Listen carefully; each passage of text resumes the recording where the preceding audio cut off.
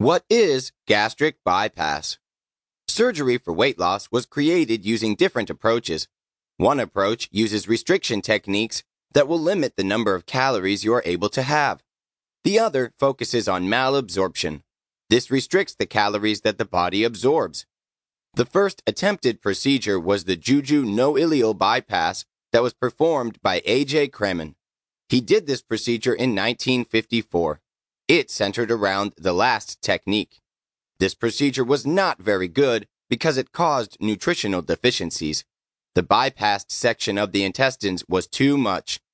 Due to the attempted procedures, there were many different combinations of the procedures developed, including gastric bypass, biliopancreatic diversion, and duodenal switch. These procedures don't try malabsorption. These procedures only use restriction. This creates a smaller stomach that is still usable. Surgeons can bypass a tiny portion of the patient's intestines by incorporating both restriction and malabsorption. This reduces nutritional deficiencies. The smaller stomach limits how much a person can eat. Mason and Detu performed the first gastric bypass procedure in 1967. The procedure has been changed through the years into the form we know today. This procedure is called Roux-en-Y gastric bypass. This surgery can be done two different ways, the laparoscopic and open procedure.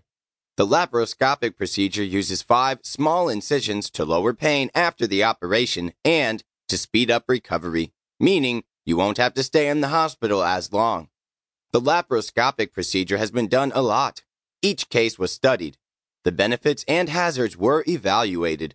Most of the time, it is covered by insurance. It is a great solution to help with weight loss and needs to be considered by anyone who thinks this surgery is for them. The most popular surgery has been the gastric bypass. The gastric sleeve procedure has become popular since 2011. It was the most popular option in 2015. This doesn't take anything away from how good gastric bypass is. The most reliable procedure is still considered to be gastric bypass. Here's why. Long-term success with weight loss. Studies reveal that 90% of patients keep about 50% of excess weight loss after their surgery. Your hormones might adjust from a large weight loss, and this increases testosterone and improves metabolism. You could be able to get rid of your medicines used to treat high cholesterol or high blood pressure. You will eliminate or improve type 2 diabetes. You will not absorb as many calories from food. This is the result of bypassed intestines.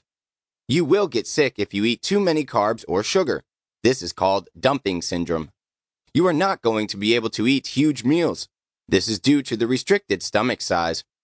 You will lose weight. Within the first year and a half, you will lose approximately 70% of your body weight. Research has shown up to a 77.5% of excess weight was lost 18 months after their procedure. You will find exercise to be easier once you lose weight and you don't have to take as many medications as before. There is a possibility of losing more weight than average if you can learn to eat healthier and establish a regular exercise routine. After your procedure, you will feel better, have more energy, and gain confidence. Studies have shown about 95% of all patients have reported a better quality of life for 1 year after surgery. You have finally made it all the way to surgery.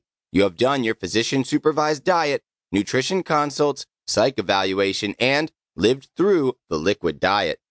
You will not be able to eat the night before. You will need to relax. Relax in a hot bath. Concentrate on why you need to have this procedure done. It is normal to have second thoughts and feel scared. Surgery day. You can't drink or eat anything the day of your procedure. This includes coffee or water unless you get permission from your anesthesiologist or surgeon.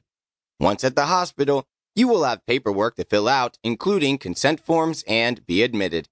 You will meet with the pre-op staff, your circulation nurse, and the anesthesiologist. If you are worried or have questions, there is no reason to be afraid to ask.